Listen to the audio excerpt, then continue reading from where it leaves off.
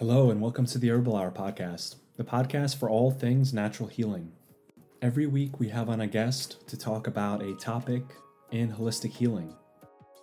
These guests can be naturopathic physicians, doctors, herbalists, acupuncturists, anybody with an interest in holistic health of the mind, body, and spirit. This week, we have on licensed naturopathic physician, Dr. Angela Hardin, to talk about the role of intuition in medicine, synchronicity, paranormal events, psychic connections, and the more mysterious aspects of healing. If you're listening into this podcast, thank you, and I hope you enjoy. And be sure to check out our channel on YouTube, Herbal Hour Podcast. Welcome to the Herbal Hour Podcast. Today we have Dr. Angela Hardin. She is a naturopathic physician and resident at our beautiful school, NUNM. How are you doing today? I'm doing great, Bogdan. How are you? Good. We had such a nice, deep conversation before this about, how like COVID, the quarantine, everything's been affecting us. I hope to touch back into that. But to get us started, can you tell our listeners a little bit about your backgrounds, who you are, what you do? Sure. So I've always sort of had this thirst for finding the truth, even if it was in unconventional sort of settings or subjects. From the point of being a little kid, I always wanted to get to the bottom of things. And I guess you could say I didn't really trust that just because somebody told me it was this way that I should believe them. Mm-hmm. And even, if you talk to my parents ever, they'll tell you that they would have like friends over when I was a kid to hang out, and I would have conversations with their friends. And so I spent a lot of time just around adults, like starting at a young age, and sort of made friends with them, but would be having a conversation about something, and their friend would say, oh, this thing is such and such, and start talking about like this thing as though it were a fact. And I would stop them and in my bratty little, 5-year-old, 6-year-old voice say, well, why is that? Like, how come that's true? Prove to me that this is right and not this thing, and like really push them. And yeah, sure, a lot of kids do that. But I think that, they'll tell you I was very strong-willed, and I wouldn't really believe things for taking them on face value. And I think I've carried that sort of stubborn quality, for lack of a better word, with me into everything that I've done. So it did take me, several years to find naturopathic medicine. I mean, a few years ago, I didn't even know that was a thing. But I've always sort of had a background looking into, I guess you could say, alternative healing. And a little bit of that goes into like energy medicine. And, we can talk more about that too. But just looking for things that felt like they were hidden or they were misunderstood, or, in our case, like our medicine at one point was traditional medicine. It hasn't been since like we've been around, but it was like the old school medicine. Mm-hmm. So it's like really coming back to the roots and coming back to like what was true all along before things kind of got derailed. But, there's sort of every element of me wants to go dig into things that are misunderstood, or things that were hidden, or things that we can't see or can't, like astrology, like energy medicine, like homeopathy. I mean, those things, they're not tangible things. But to me, that's so much more interesting than just this surface level. Oh, push that button and that thing happens. Like, okay, great. Now I know how to push that button. But what happens when I create this other button?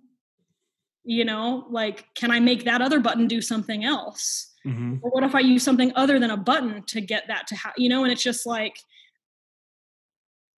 I've always had that drive to sort of find the root cause. And so that brings us to like our medicine. And that's one of the sort of tenets of our medicine, is like finding the root cause of disease, not just going based off of somebody's symptoms, but knowing that every individual is going to have their own sort of experience of disease or of life, or different ways that they may get off balance, and their story that's so individual really shapes that for them. So And that's another piece. It's like, not only do we get to the root cause, but we have to be able to go down these sort of individualized paths with people to find what works. And so like you, I mean, I think that you're like a mythical and a mystical thinker, and that's like super fascinating to me. And, you know, we already had a 45-minute conversation before we even recorded this about like existential. Yeah. About the meaning of life and how we're basically in samsara, and this whole situation is kind of like this, you know, it's definitely really hard, but we were talking a lot about like the perspective on it being the most important thing. Is like, I really like the story you shared about when you went out of the country and you saw how people lived. Mm-hmm.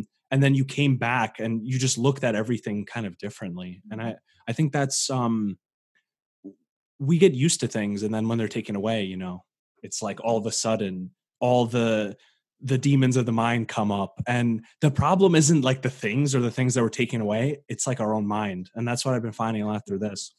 On the topic of, sorry for, on the topic of root causes, mm-hmm. I find that's probably one of the most interesting principles of naturopathic medicine. Mm-hmm. And sometimes it's not really well defined. Mm-hmm.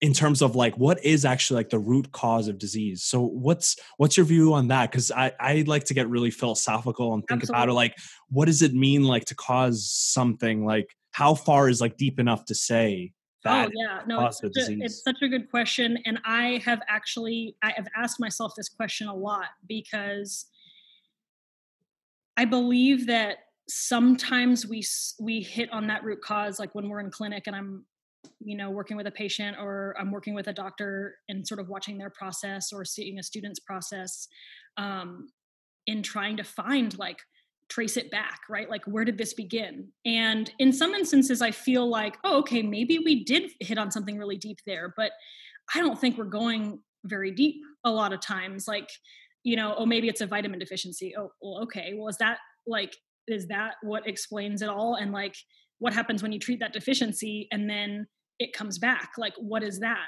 And so to me, there's something there. And I would go as far to say that, you know, maybe there's like a past life like element here, is like, what is that root cause? Well, so my mom actually does a lot of energy medicine. And for the last like 10 years or so, it was something she completely stumbled into. And I've had some really interesting conversations with her about, and it wasn't ever anything she was seeking out necessarily. This is what's interesting, is it sort of just found her.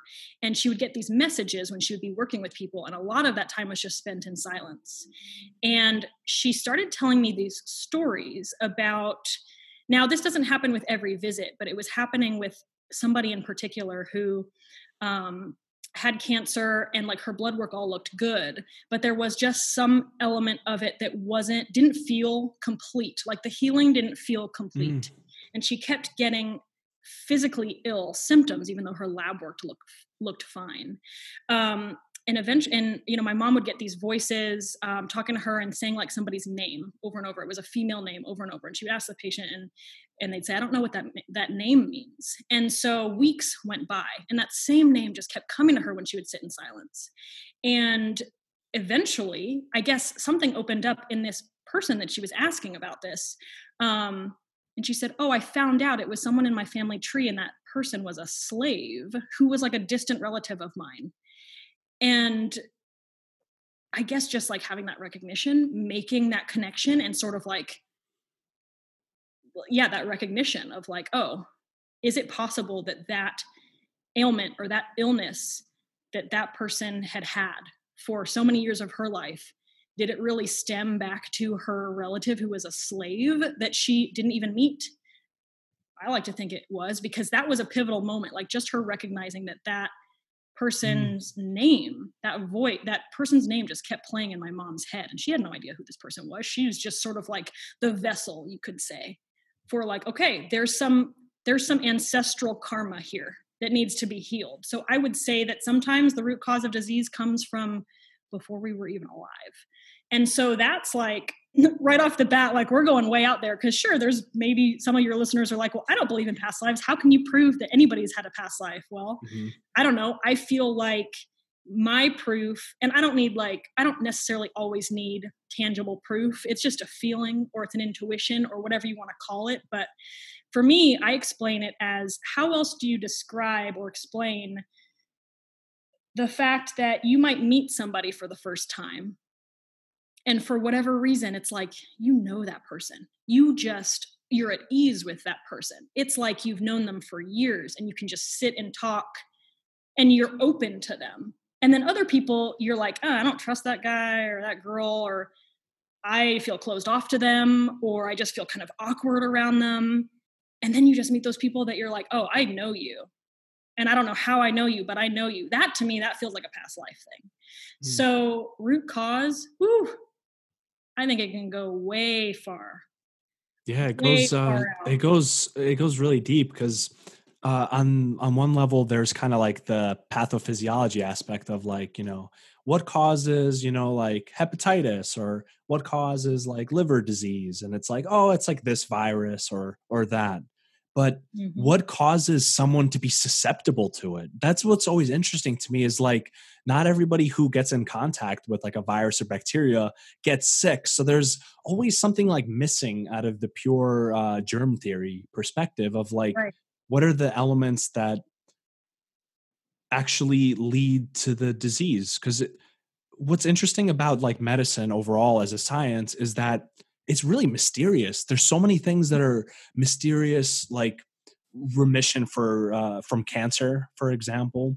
Like why some people who, when given a terminal diagnosis, like you have like 3 months to live, this is like super advanced end stage cancer, they just say, you know what? Screw it. Like I'm going off to an island. I'm just going to enjoy my time. And they live there for like 10 years. And it's what like what actually led, what sparked their healing? And I think for me, the only honest way to look at healing is coming at it from a place of, I don't understand this. Like, I don't know. I don't have the answers. There's a lot of things that are written. Some things make sense, but there's always unexplainable things. So there's one particular story.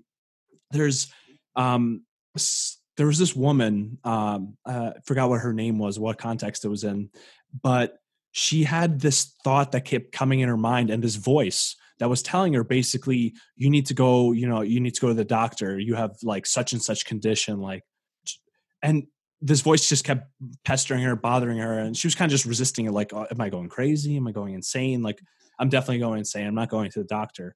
And the voice just continually telling her, like, it wasn't even her own voice. She was actually hearing a voice. And the voice got more and more urgent. Eventually it was like giving her specific instruction of like, you need to get your like colon checked out or something, like very specific. And then, finally she brings it to the doctor and she's like, I don't know, like what's going on? Like, can you just like look into this or whatever? And they're like, what do you mean? Like, why would I look into it? Like, you don't have any symptoms, you're healthy, you're young, etc. Like, why are you so afraid of this?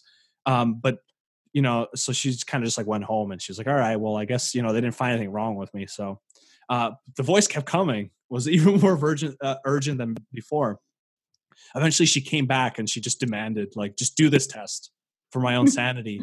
And they did the test and they actually found out she had colon cancer. Like, it was like very specific. Like the voice was telling her, like, check out this and that. There was no reason to believe that she had it. She had no family history of it or anything. It's not like she had any even digestive issues or any symptoms. But this voice was telling her, go get this checked out. And the story ends up really well because she ends up getting treated by this other doctor who I think the voice also told her to like seek out.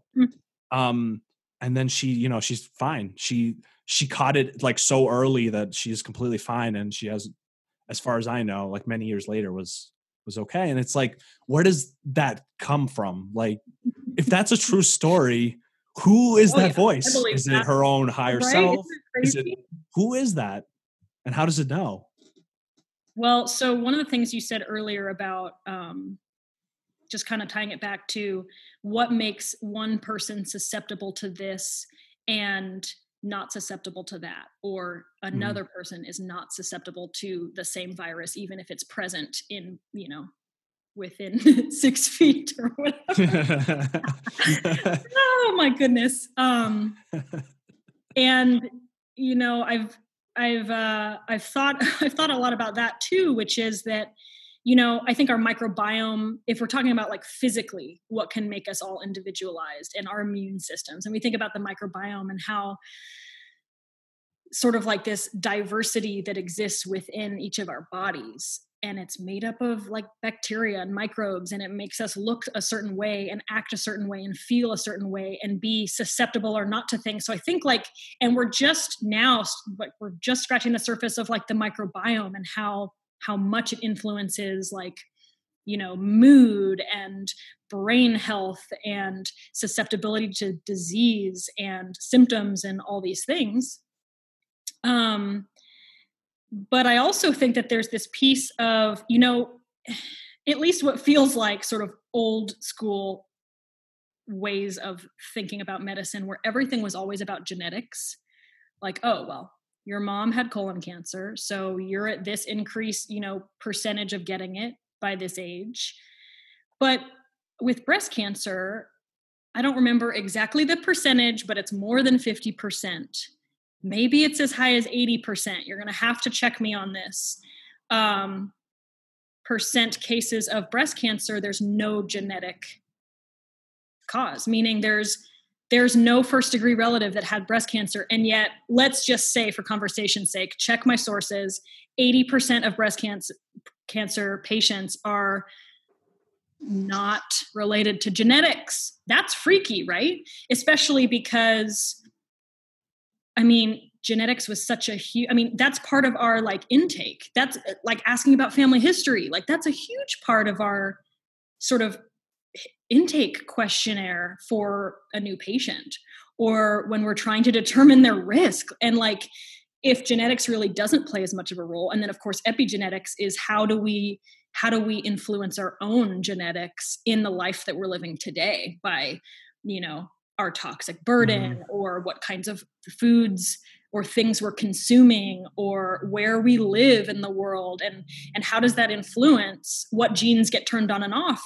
And sure, maybe that's a part of it too, but isn't it crazy to think that genetics really, it's not the whole picture. It might not even be half of the picture here. So I think it's this old idea. Yeah. There's this saying that if you take away like humanity's gods, they'll create new ones, or they'll find new ones. Mm-hmm. So this idea of like fate versus free will runs like thousands and thousands of years into the past in all philosophies and all religions. And it almost seems like the argument of like environment and personal choice versus genetics is just like another layering on that fundamental conversation. Do we have control over what happens to us, or are we completely fated? And there's strong opinions on both sides. Like, no, like, genetics determines everything, and without genetics, there is no disease. So that's what should be focused on. It's like this predeterminism, like fate. You're born this way, your parent had this, so you will probably get it. And then there's the other side of it, which also, like the other side of the polarity, which I think also could be harmful, is like all your disease is due to your personal choice. All of it, which is like, it gets into this realm of like, almost like disease shaming or something. It's like, you're sick, like you caused that to yourself. And that's like the far end of the spectrum. Even with things like, I don't know what you think about Louise Hay's work of like the mentality playing into the like cancer formation, and like saying like, oh, there's like throat cancer because you don't express yourself, or things like that. Right. And there's something really, really interesting in that, because that's like the psychological with the physical mix. But if you take it very far, then it's like blaming somebody's disease on that person, like completely, like even if you don't know, like because we don't actually really know, like if it's that, or if it's genetics, or if it's all mixed together, or if it's their diet. But telling like a patient or a person that you did this to yourself, right, right, and it might not even be true. So that's like probably where we err more as like on the naturopathic or alternative side, is like having this belief also then might go to an extreme of like, oh, you're unwell, it's because your diet's wrong. But it's like, then you meet people who do all the things, Right. who they do the diet, they do the meditation, they live immaculate lives, but still they suffer from like crippling anxiety. Still they suffer from like insomnia. And it's like, and every doctor they go to just tells them it's their fault. Like, just do this or take this. So. Yeah. I mean, you're right. There's so much about medicine and extending it to just life that we can pretend that we know and that we have all figured out, and that everything boils down to eating this type of diet or not smoking. And, you know, what do you tell the person that gets lung cancer and has never smoked a cigarette in their life and has been breathing clean air and has no family history and, you know, just was all healthy? And then this happened. You know, why is that? Is it because they didn't have a will to live? I don't know. I mean, I think in some instances, you know, if there's not a strong will, then people are taken down easier, you could say. But that's not the whole story either, because I think that there are people that that live really great, interesting lives and contribute a lot to the lives of others. And, you know, they may become ill and die. And then those people that are left behind that look and say, oh, well, that person didn't deserve to die. And then, but then I have to question, like, well, why is death bad again?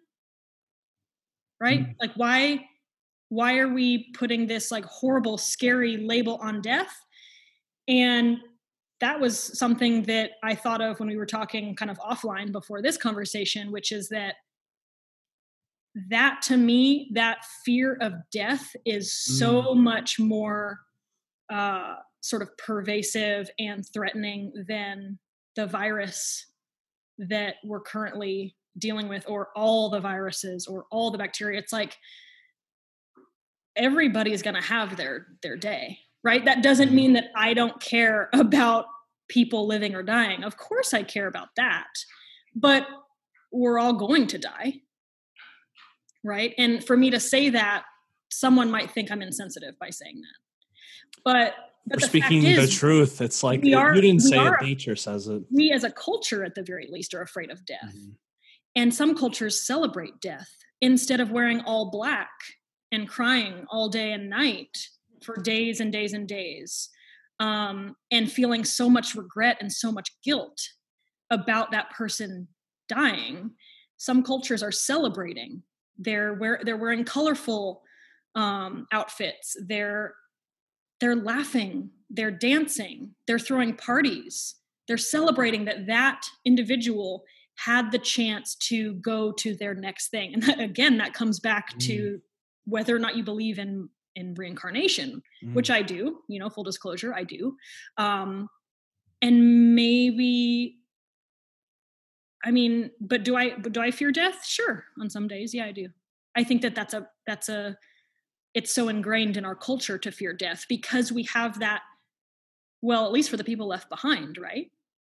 I fear that someone I love will die and that I'll never see them again, at least not in the flesh. But, you know, I think I've had enough recent experiences over the last few years of people very close to me dying and actually feeling a lot closer to them once they were dead than I did when we were alive and talking. I actually can feel their presence very strong, even though they're gone. They're not in this body now, right? But so I think that that's another piece. It's like, what are we afraid of losing? Is there a way that we can, if we're afraid of losing relationships and those close to us because we won't be able to see them again and hear their voice again, can we, sort of going back to the intuition piece, can we tap into a way to communicate with them that's a little bit different from how we've been doing on this dimension? You know, and that's like going way out there. That's asking a lot of people.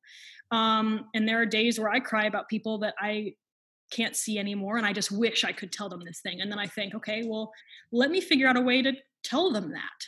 I can't see them. I can't touch them. I can't really hear their voice in the same way, but I still know that they're they're there, whether it's that memory of them or there's some way that their spirit or soul or whatever they become is still with me. So, I think that's the fundamental question of life, of being conscious, really, is realizing your own mortality and then questioning, like, why am I here, like, in the meantime?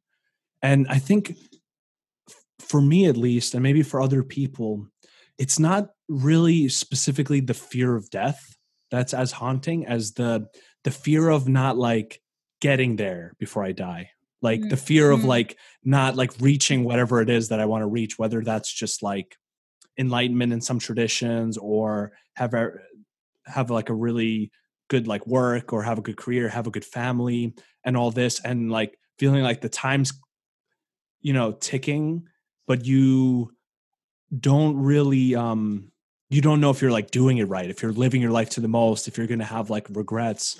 And what I've noticed about the fear of death is that when you're actually, like, really living, you don't, like, fear death. You only fear death when you're, like, uncertain, or you're in, like, confusion.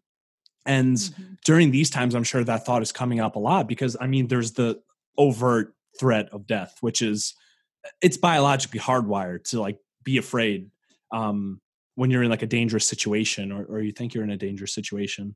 But it makes you question, like, if everyone's, set to die, it relativizes everything. Like, it makes everything seem so unimportant except what is actually important. It's like, and that's what I've been thinking of a lot lately is, although there's a lot of, like, demands and responsibilities and work, it making the time to just, like, speak to friends and, like, really be present with them, because, like, it just reminds me that, like, it will end someday, and whether or not we'll be aware after that is a question. I mean, there's the one side of the theory, which is, something else continues on, and maybe you're conscious in some sense or some realm, or in the Tibetan tradition it's like the bardos, or maybe it's the materialist view that, like, lights off and you're not even, like, aware that you're not aware. So, like, that actually seems kind of cool too, in its own kind of way, because it's like, it can't be bad, because, like, if you're really not there, like, there's no one to say good or bad. So, like, actually, like, it's like, at the very worst, well, maybe not at the very worst, maybe it could get worse, but from the materialist view, is, you just die, and it's the same thing as, like, before you were born. Like, do you remember before you were born? Like, it's the same thing. Like, before, maybe you're in interim state or something. And I think the question is really, maybe it's even particular to humans, to some degree. I don't know if other animals, like, question their own, like, mortality, because, obviously they're afraid of death. Like, when it's in front of them, they try to preserve their lives. Right. But I don't know that they go roaming the wild wondering when they're going to die, unless, of course, they have fear because they can see the danger, right? Yeah. It's not like they're running through a beautiful field and they're wondering, like, I wonder if I'm going to die. Yeah. Or they're a from deer, because deers are always just afraid of the dying. world or whatever. But I wanted to come back to what you were talking about with like that woman hearing the voice inside of her head, and what is that, and do we believe that? And I mean, I absolutely believe it, because I just hear, like, weird stories all the time, right? Like, I'm doing air quotes for those of you that can't see, but nothing's really that weird to me, to be honest. Like, I could go way out there.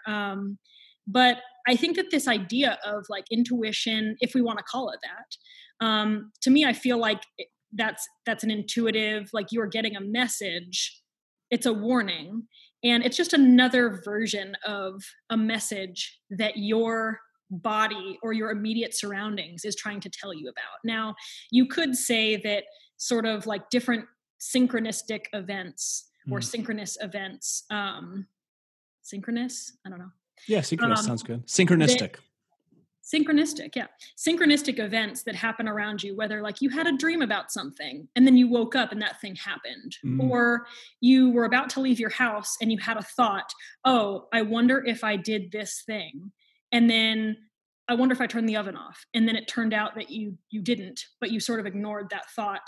And then like maybe a fire started as a result of you, but you had that intuition there to tell you to do it. Or maybe some series of events happens and you don't think that those events are related. And then you find out like, oh, that thing happened to me. And then I heard that other person talking about a completely separate event, but it was like really similar to what I was talking about. And all of a sudden you start to see like synchronicity or serendipity or, what, all those things.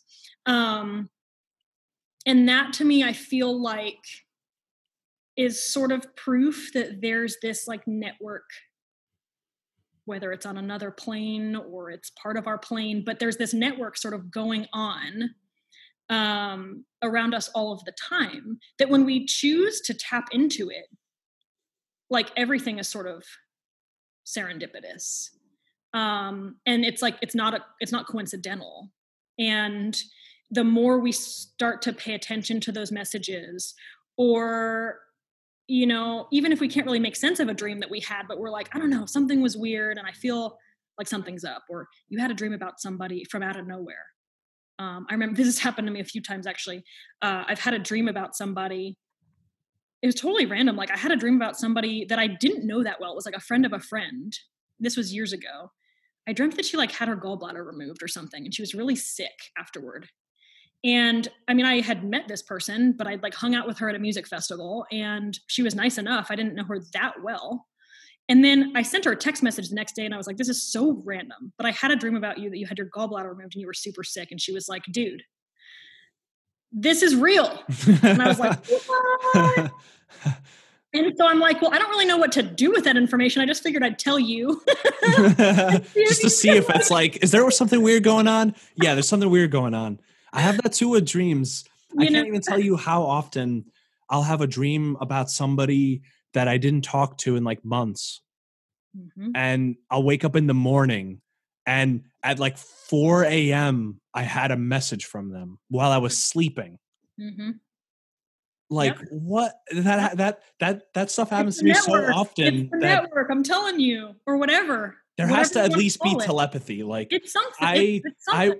I will, say that maybe, some things aren't true, but telepathy definitely has to be true. Like it's the lowest like possible explanation for how some of this stuff is possible. Like it's like there are so many various ways for us to get information and to get signals. And I think that some of it can be in the form of dreams. There's all different sort of levels or versions, maybe not levels, like one is better than the other necessarily, but there's all these different manifestations of there's like clairvoyance, there's clairaudience. So some people will hear things, and that will be like you could call it a higher self giving them a message, or some higher being or bigger force than them telling them a message, or showing them a message in a dream. You see it, or feeling it, where all of a sudden maybe you get like chills up your spine, or you start to, in some cases, if you're really sensitive, like maybe you're in the presence of a patient or somebody who's having a lot of like physical suffering, and all of a sudden you start to feel that pain because, and maybe that's just another way of getting that information.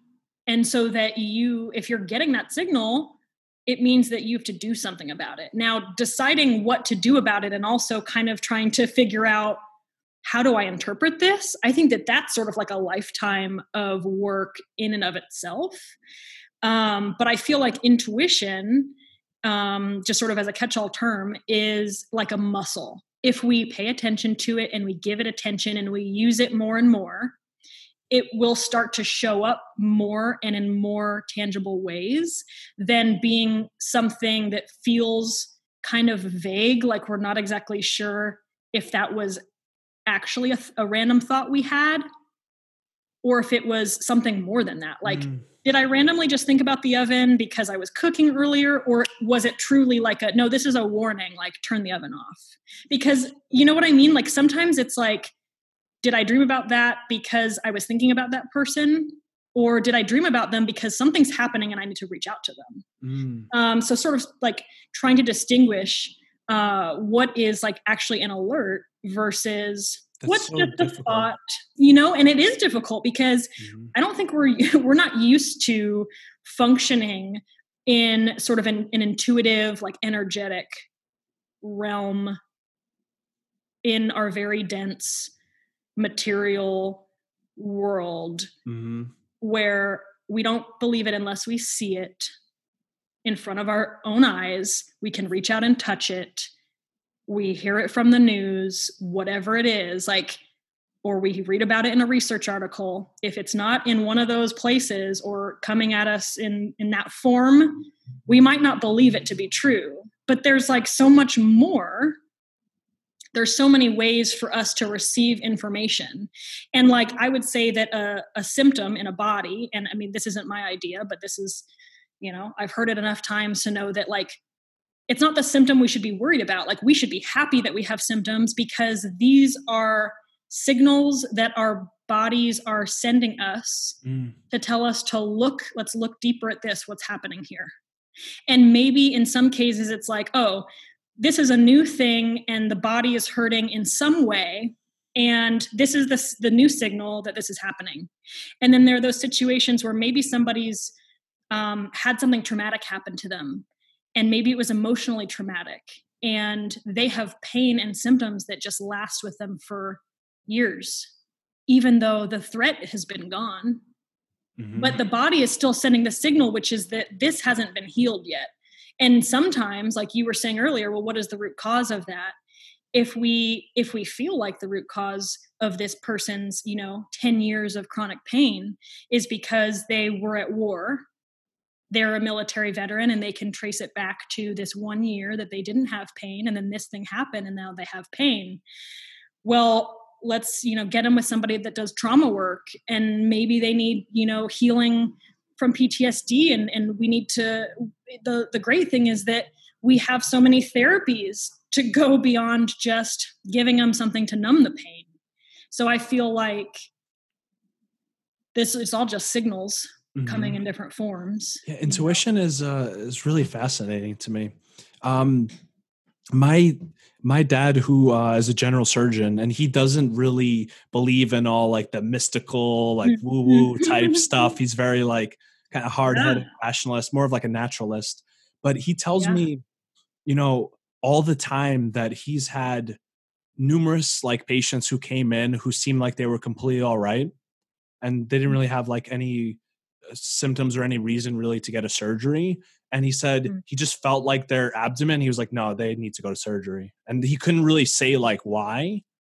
But they would kind of be okay, if you say so, okay. And then they would go in and then, they would have an emergent condition that was unsuspecting.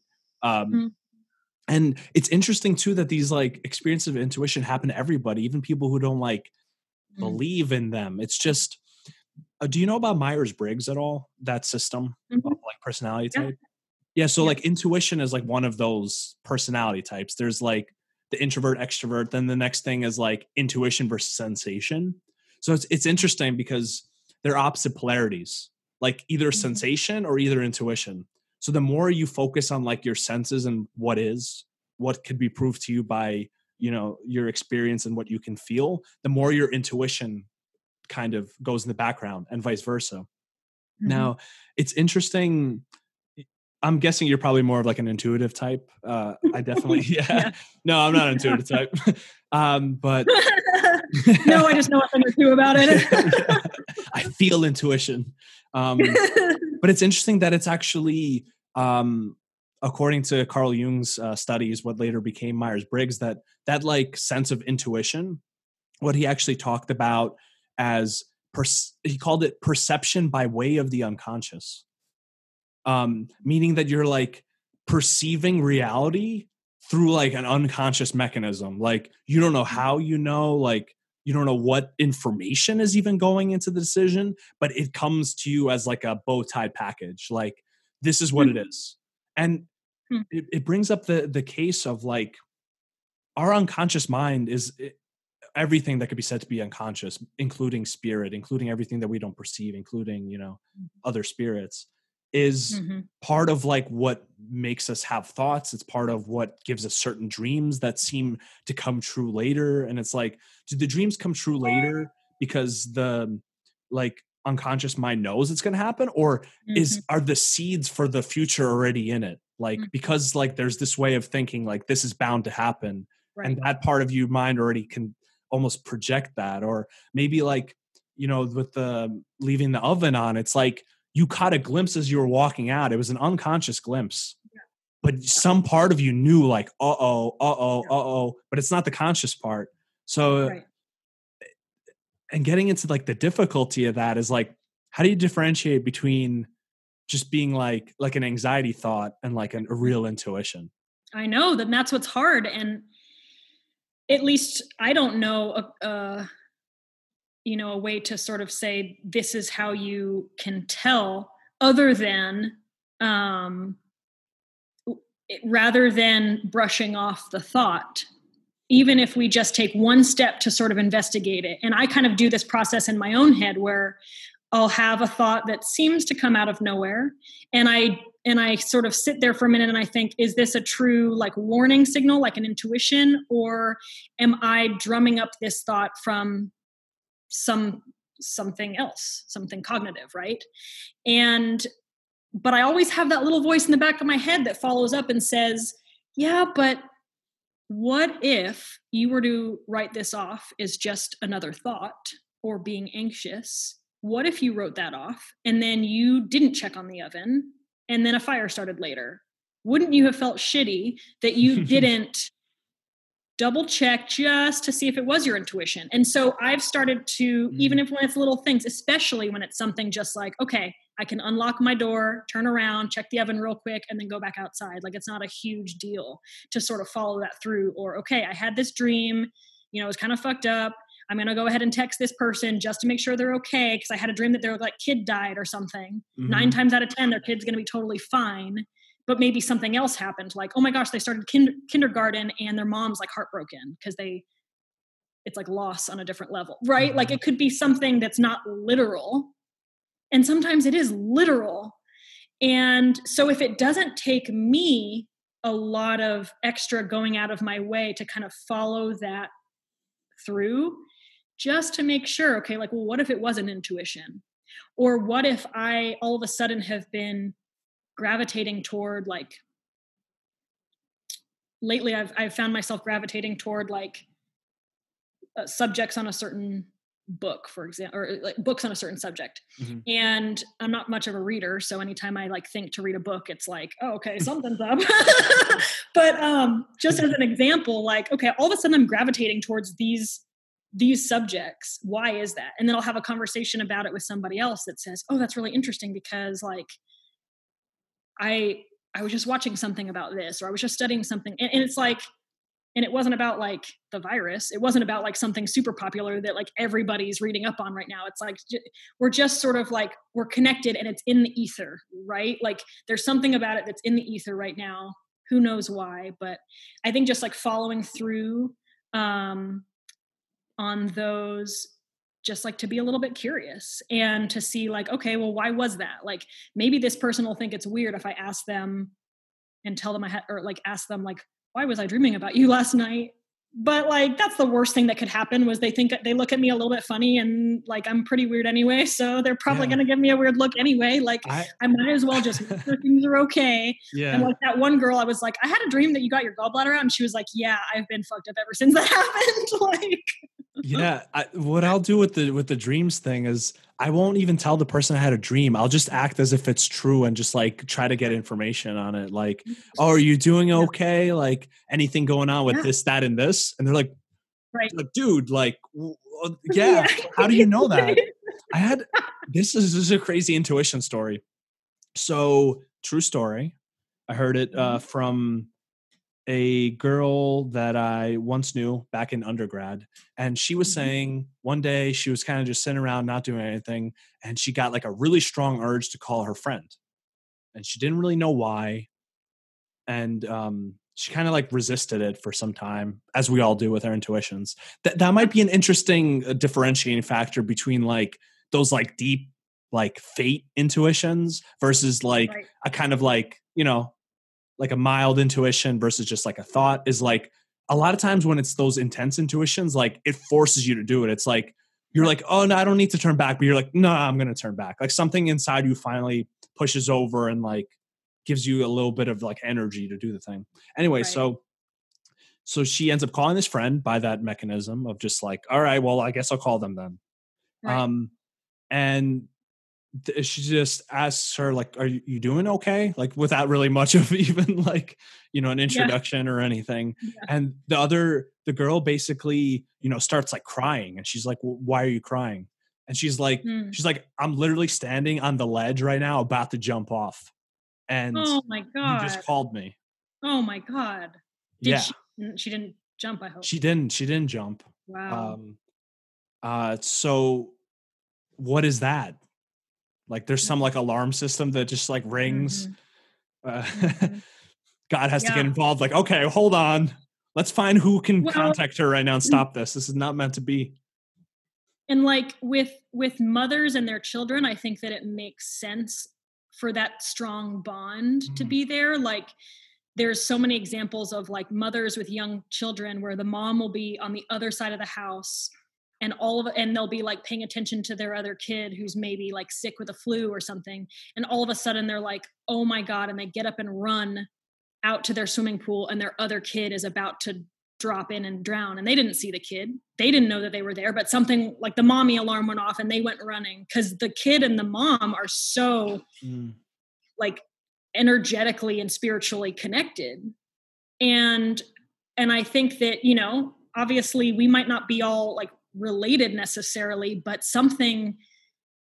a deep friend connection can have that same thing. Or someone that's just, they tend more toward being open and listening, or being receptive to those intuitive sort of messages coming through. Or maybe it's people that are like more destined to be healers. I mean, there's all sorts of people out in the world that, have tendencies toward one thing, and maybe healing and being sort of receptive to those subtler messages is part of that. I mean, I think that to a degree, we all have the ability to be intuitive. And I don't know what makes one person sort of more tuned in than others. I've never really understood that, but I think that is the case. And I don't necessarily think it's how you're raised. Cause I mean, my parents are super weird. And so like, it's no wonder that I'm weird. But like, for example, I have a friend who, sort of on the opposite end of the spectrum, she's super weird like me. And her parents are like the opposite. I mean, like there was no way, at least in this life, that she got her intuitive, tuned in nature from her parents. She got it some other way.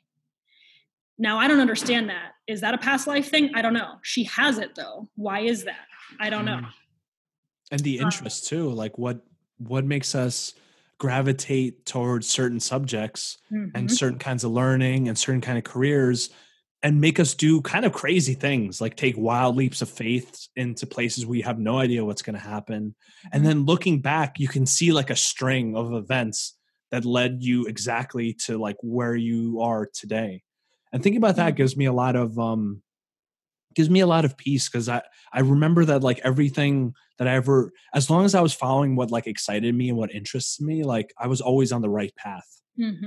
But like if I ever veered off, I also found my way. And you can't see it while you're going through it. You can't like, there's so much like acceptance that there just needs to happen. I feel like for us, of just like, we don't know like where we're being led or by who we're being led, but still we got to walk. Right? So that reminds me of some other thing. So before I went to a naturopathic school, I was a massage therapist. So I did a lot of body work for a few years before going back to medical school. But I would have some interesting experiences just like laying hands on people, and as far as like past life and sort of intuition stuff goes. And so one time I had, and usually I keep quiet, or like when I would be doing massage, like I wouldn't just like drum up conversation, because people get a massage usually to relax and like zone out. So I'm like, I'm only talking to you if you're talking to me. So I would be quiet and whatever. But every once in a while I'd get just like these strong visions of whatever. And I'd think about it and I'd sit on it and I'd be kind of quiet about it for a while. And then I'd think, would it be super weird if I like asked this person about what that might mean? So there have been a couple times where I brought up stuff and like, I didn't know anything about the person, but I'd bring up things about, like one of them was like picturing this person like dancing ballet. And this person had, I think she had at one point had Lyme disease and had nerve damage in her leg to where she had to walk with a cane.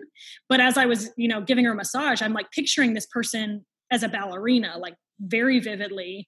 And I was just like, this is random, but like, does this mean something to you? And she was like, oh yeah, I danced ballet before I got Lyme. Right. So like, that's like a little example, but that's a thing. And then another person who I did craniosacral on, which is a lot of times I'm like, I don't know what I'm doing. I'm just putting my hands behind your head. And my intention is that I'm not the one doing the work, right? I'm just like the vessel for whatever you want to call it, a higher power, angels, God, whatever label you want to put on it. The higher force is doing the work. That's where the healing is taking place. And sure, like the person putting hands on the back of your head, hopefully they don't have their own agenda and like sort of getting in the way of whatever like divine intervention needs to happen. But so I would always just kind of like put my hands there and I'd sit and wait. And I would just let things happen.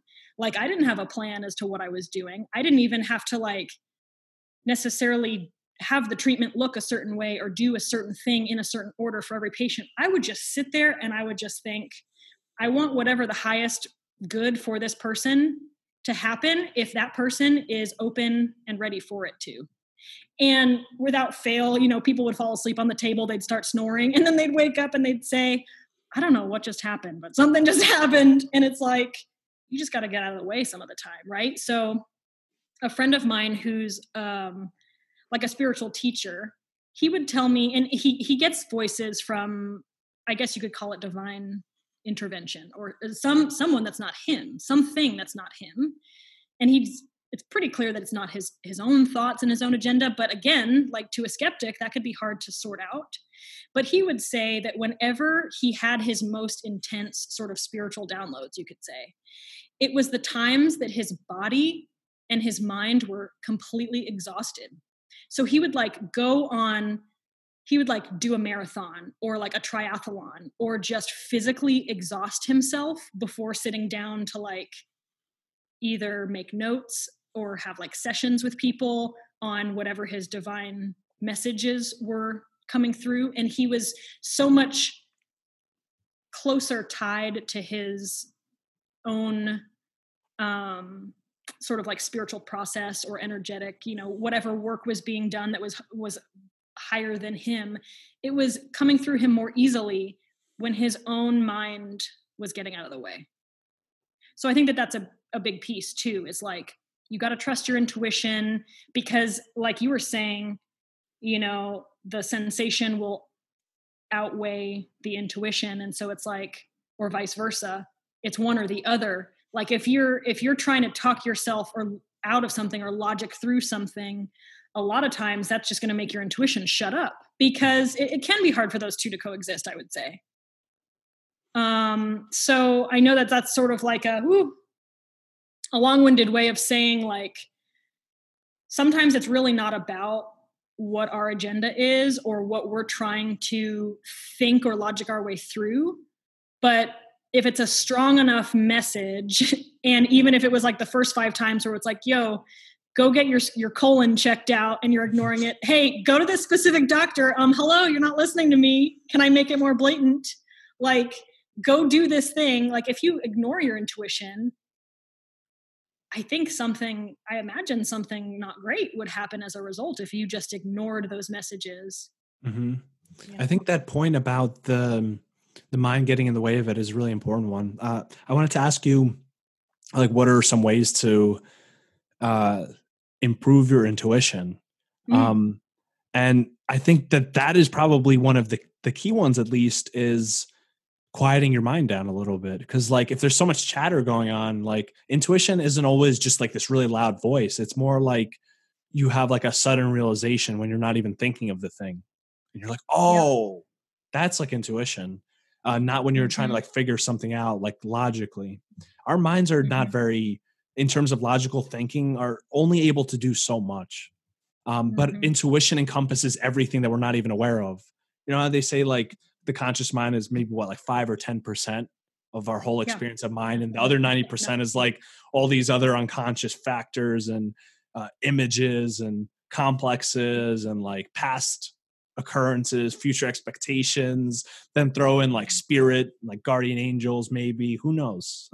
It's all, you can call it guardian angel, you can call it high spirit.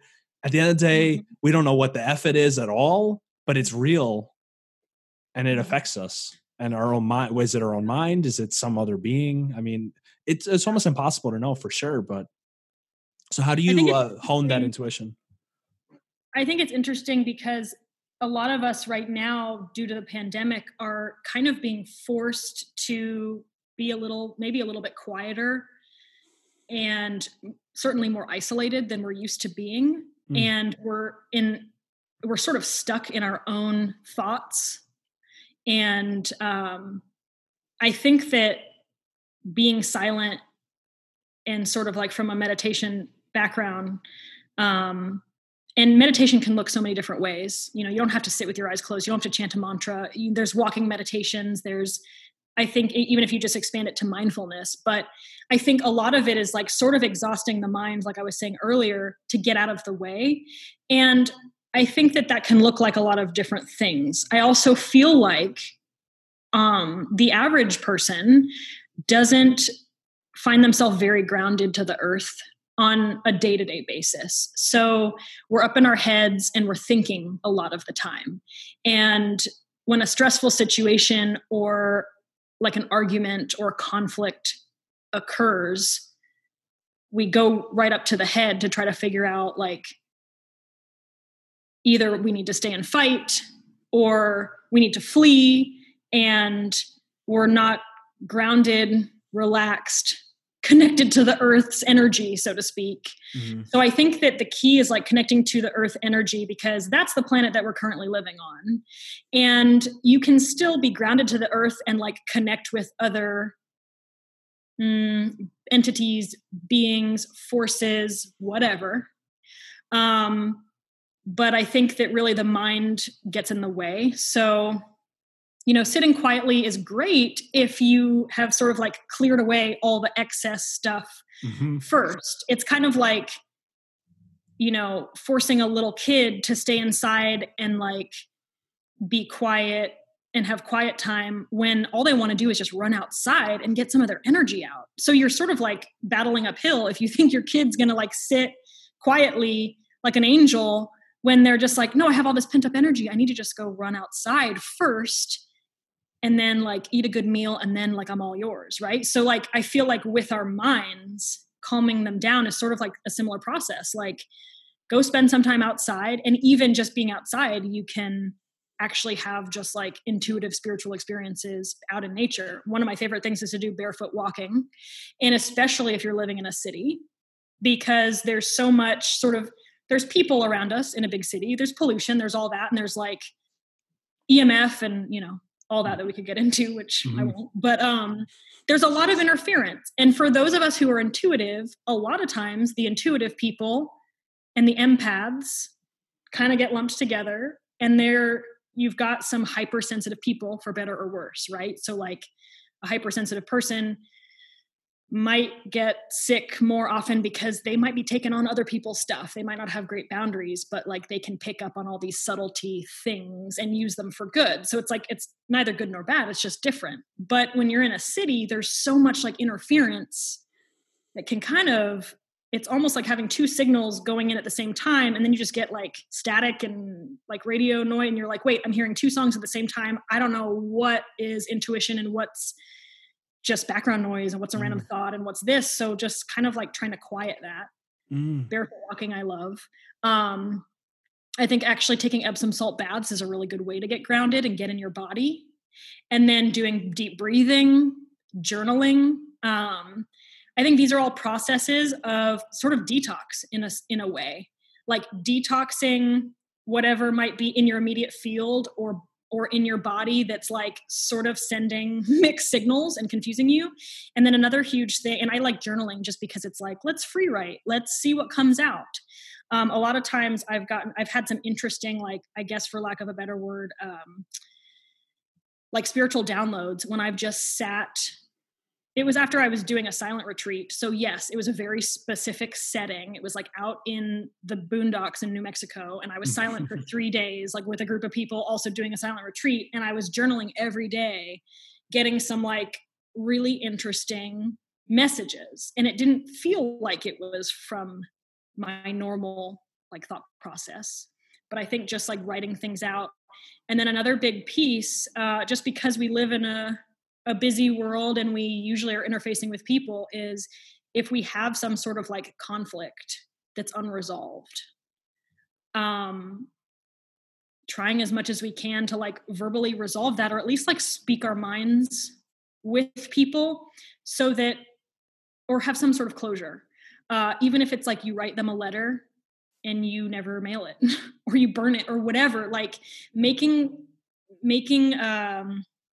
sort of making closure with people that you feel at odds with, I think kind of gets your mind to stop focusing on those things that you wish you could have said, or having regret or like anxiety that something's hanging over your head, because it's like you're giving someone else all the power. But like, I feel like all those things kind of, they get in the way of like messages that we would want to be able to receive, but we're so busy thinking about this fight we were having with somebody, or how much you hate this or this or this. So there's a lot of things, and I certainly don't have it all figured out, but at least I know that those things have helped. And then I think that the simplest thing of all really is to just, if you're at like a crossroads or you're having a hard time or you don't know what to do next, you feel stuck, whatever it is,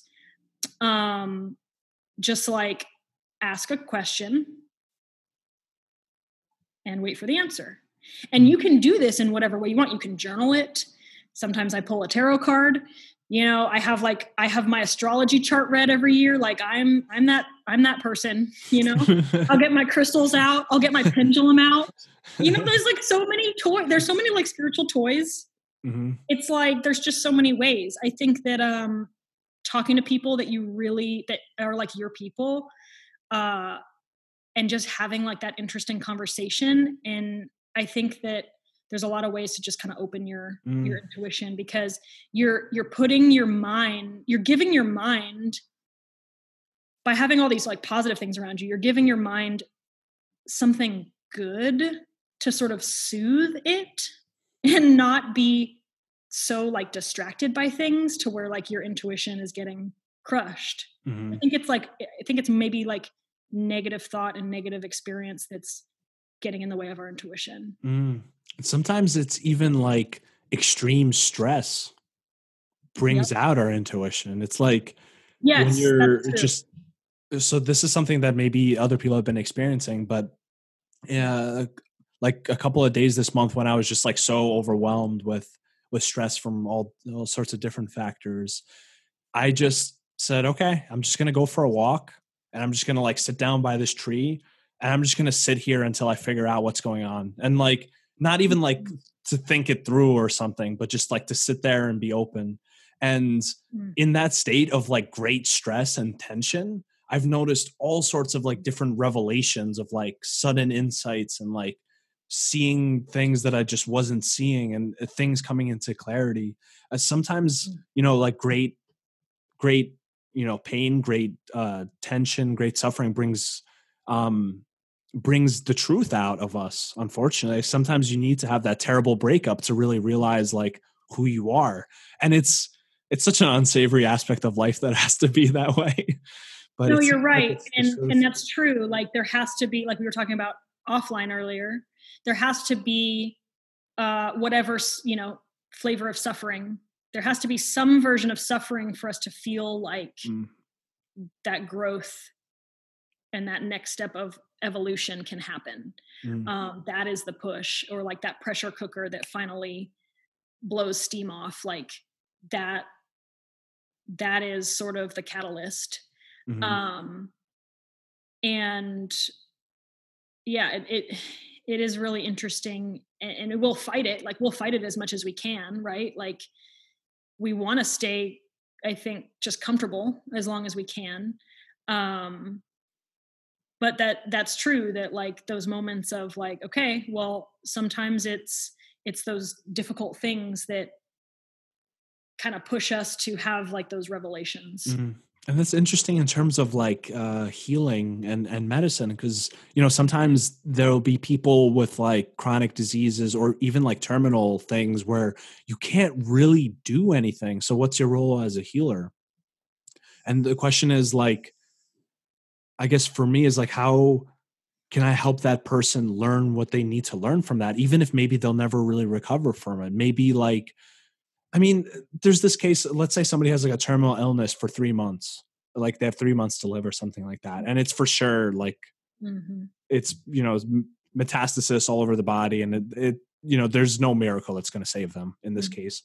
Um, the question is like, how can that person live those 3 months better than they've lived their whole life before? Because maybe that whole person kind of throughout their life, they did this and that. They weren't really sure what they wanted to do. And, they were worried about this and other things that didn't matter. And they feel like, their time passed them by and now they have, now at least the stopwatch or the clock or whatever is visible to them. Like it's there regardless of whether you see it or not, but it's visible.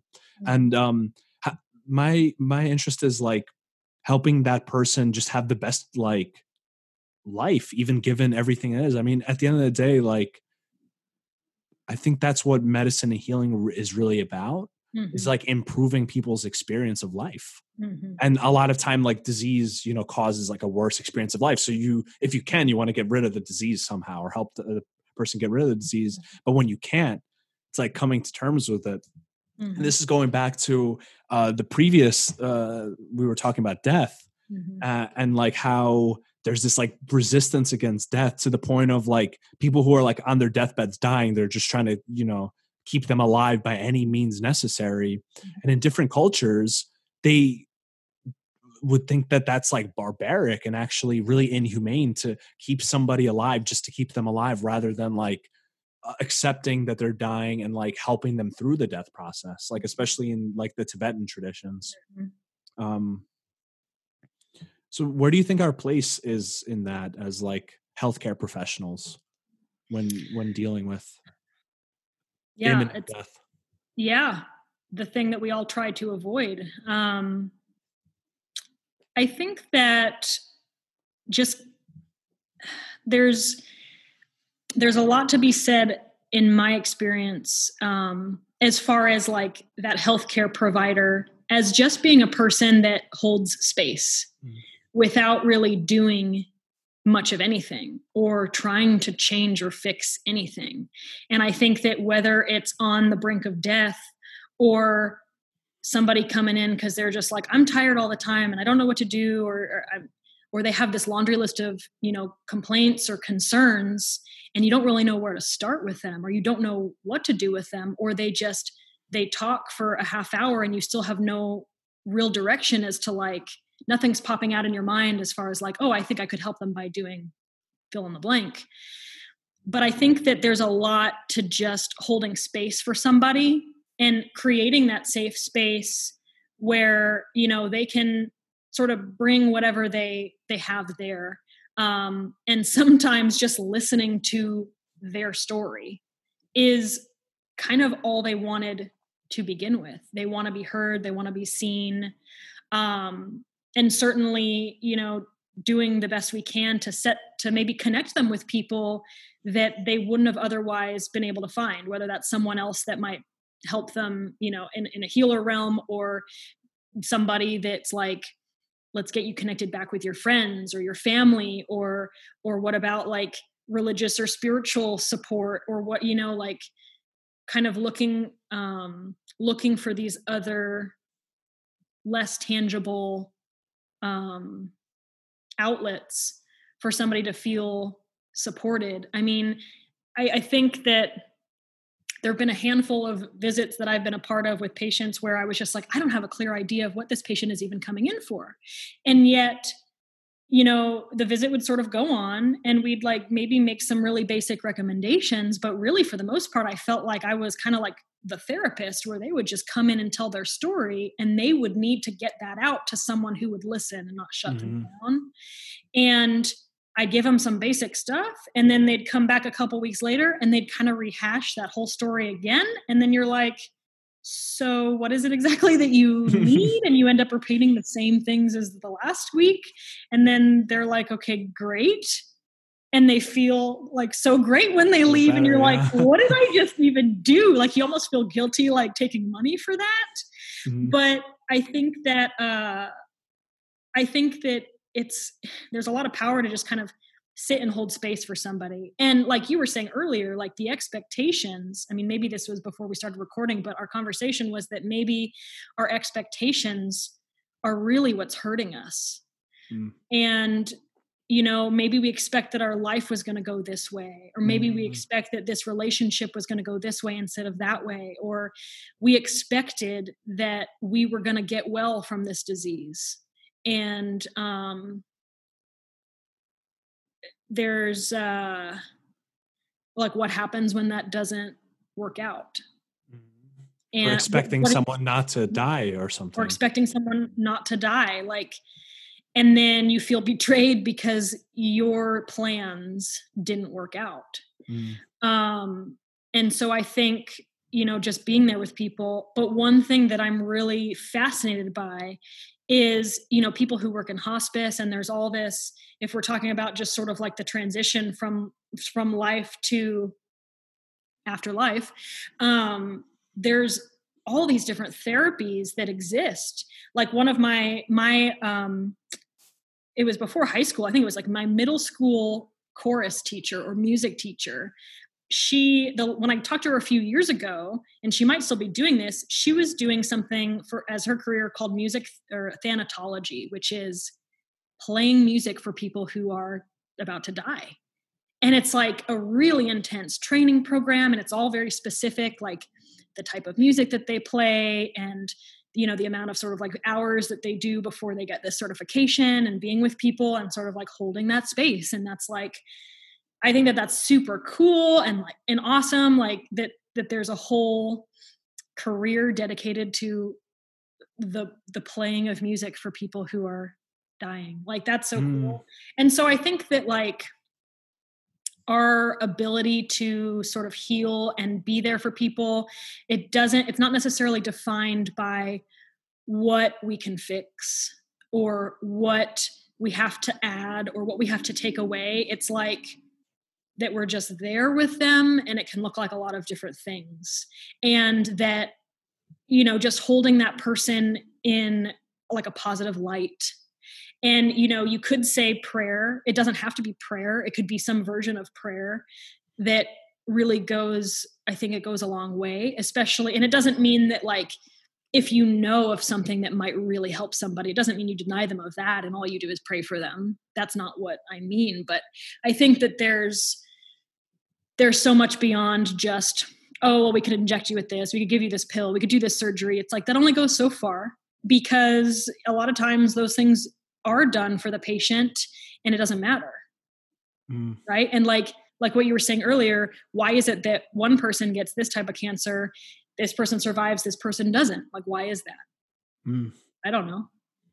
But I think that, it's such a vulnerable place for like a healthcare provider or a healer to be in, because that patient, the patient's family, like they entrust you with sort of being the guiding light, whatever that means. And it might be that you're like, oh, I'm brilliant. I know what procedure is going to work and save this person. Or it might just be like, well, I don't know, but I'm going to be here for you no matter what.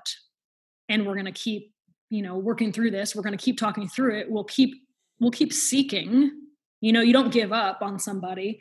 Maybe it's just about, sort of, having them make closure with things. I think that one of the things that people, who are left behind that have a loved one die, they are they're cursed by the thought that they had so much left that was unsaid between them and that person who died.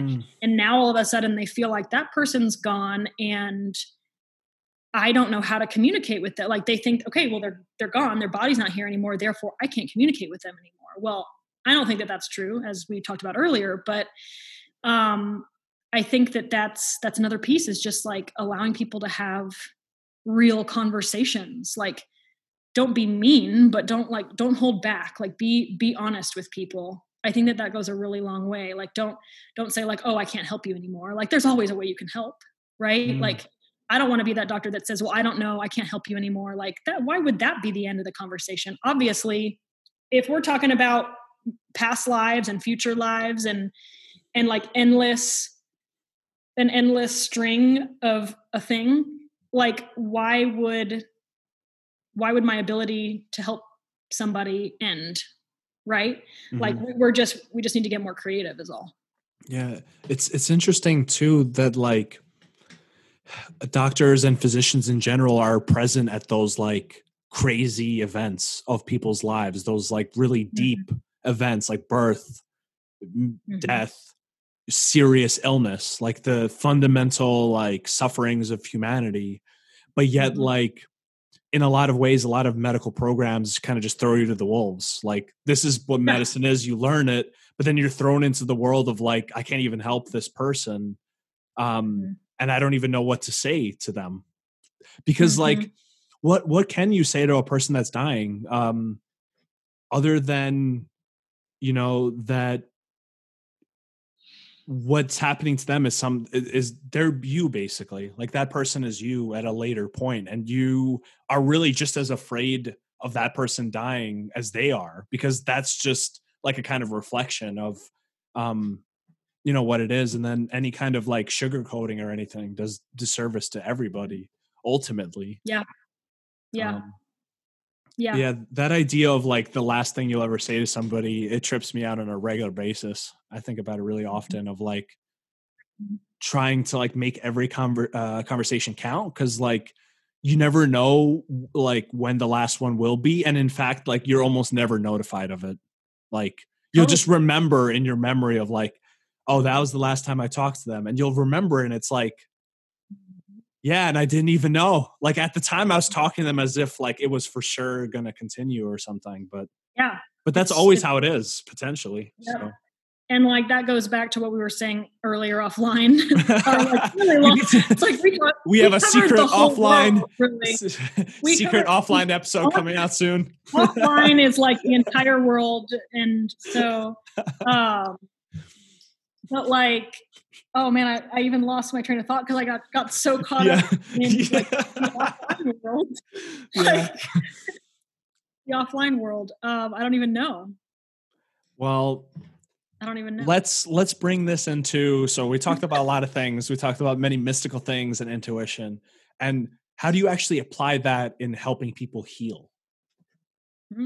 Right? Like where does intuition actually come in, and can it be taught as part of like a medical program or something? Oh, that'd be so great. Well, I know that there are like energy medicine programs and things like that, you know, extend, those are sort of separate, I guess you could say, from our training, at least as it's formulated today. But I think that there's some really great opportunity for bringing in intuition into our profession. And the reason that I love our profession and why I chose it is because, yes, you know, we talk about root cause and we're seeking that out. And there's just so many treatments that we can offer a patient. So it's not just symptom management, but like, we are wondering about the individual. We're wondering about, you know, their daily practices and their stress level and things like that. And like what medications and supplements they're taking. But we're also wondering about like spiritual practices and like what makes them happy, and do they have time to do those things? And I think we do, when we take the time to, we tap into more than, I guess you could call it integrative medicine, or you could call it functional medicine. I mean, there's a lot of sort of like trendy terms these days for really just like, we're just trying to figure out what this person's life is like, you know, like is it optimal for them? And so, and I think that the nice thing is there's, when we talk about like energetic medicine, I think that that could mean so many things. I mean, it can mean like, okay, so you're like doing Reiki on somebody. Like you might seek out like a craniosacral training or a Reiki thing or like a bodywork thing, or acupuncture, I think is actually very spiritual. Not that that's part of our training, but it is part of what's offered at our school. And I think that like low dose herbs, and when we're talking about literal like energetic doses of things like homeopathy and flower essences and undas, and even using like the full herb, like taking one drop of like the whole plant and like experiencing plant medicine and like journaling about that. Like there's so many ways that we can sort of like use the intuition of like nature that's already sort of imprinted. And you're an herbalist, so I know that you know what I'm talking about. Like obviously like the doctrine of signatures, the whole plant has this energetic signature that when we even like, this is one of my favorite things to do is like, you have like the blinded tincture bottles and you take one drop without knowing what you're taking. And you might have like the answer written on the bottom of the bottle, and you just do like a little meditation after you take the drop, and you might journal a little bit and say, okay, well, do I see any visions? Like, do I have any experiences with this? Like, how do I feel it in a certain part of my body? Do I feel a certain sensation? What does it make me feel? And then you like find out what that tincture was. And it's like, oh, that's so cool. You can like feel like the plant medicine inside of you. So I feel like there's so much opportunity for just sort of like intuition and just deeper wisdom of natural treatments. So much to be said for that. When the mind quiets right? down and you just observe all of the different sensations, like you could come to information that you can never get in a lab. And that's really just as important as that research is like the experience of it and how you can kind of share that with other people. Right. And I think that what's really fascinating for me is that how low doses of something act very different from high doses of that same thing, but that both can have a benefit. And I think that another reason that I love our profession, or at least the type of training that we got specifically at NUNM, which is a little bit different from some of the other naturopathic colleges, but we are being trained as primary care physicians. So we can do like preventative services for people. We can prescribe medications. We can also prescribe a homeopathic. We could also do, manipulations and body work, and we can do counseling for them. And there's just so many amazing things. And we can do minor surgeries and IV therapies and some of these higher risk, more in intervention. And yet there's a place for all of it. Like that's why I might one day come upon a specialty, but for me, it's just like, oh my gosh, isn't it amazing how many different things we can do for one single person? And many of these therapies can work so well together. And I think that is also a piece where the intuition comes in, is like, well, who's to say we have to do one thing over the other? Like, who's to say one thing is better? I mean, sometimes these things act synergistically so well, like these therapies act so well together. And it's really about like meeting the person where they're at. Like, what is the cost to them? Because, we have to weigh the fact that some of these therapies are covered by insurance and some aren't. And some might not be very much money out of pocket, so we're not too concerned with it. And some of them are very expensive out of pocket. But so many of the therapies are like amazing and great, and like we want to do it for all the patients if we could. So we kind of have to sort of play that game too. But I think it is like, it's so cool to be constantly learning about all of the ways that we can help somebody, because I don't feel like we really ever run out of options. And that's something that the medical profession and the patients, they need to hear, that there are more options. Because what if that first treatment didn't work out? No problem. We'll just move to these other things because we had some backup plans. And I feel like eventually you find something that works for everybody, or at least it works for a period of time. And then, because we're not just static beings, maybe in a couple months we need something else. That's one of the things I like about undas, is these sort of like low dose herbals. And there are these combination formulas that a lot of times you start with one particular formula for somebody and they might take it for a month. And then the next month, they might be a little bit of a different person or like sort of with different needs at that point, because they've sort of gone through whatever transformation or detoxification or whatever you want to call it over that past month, that they come back and they need something else because they're not just a static being.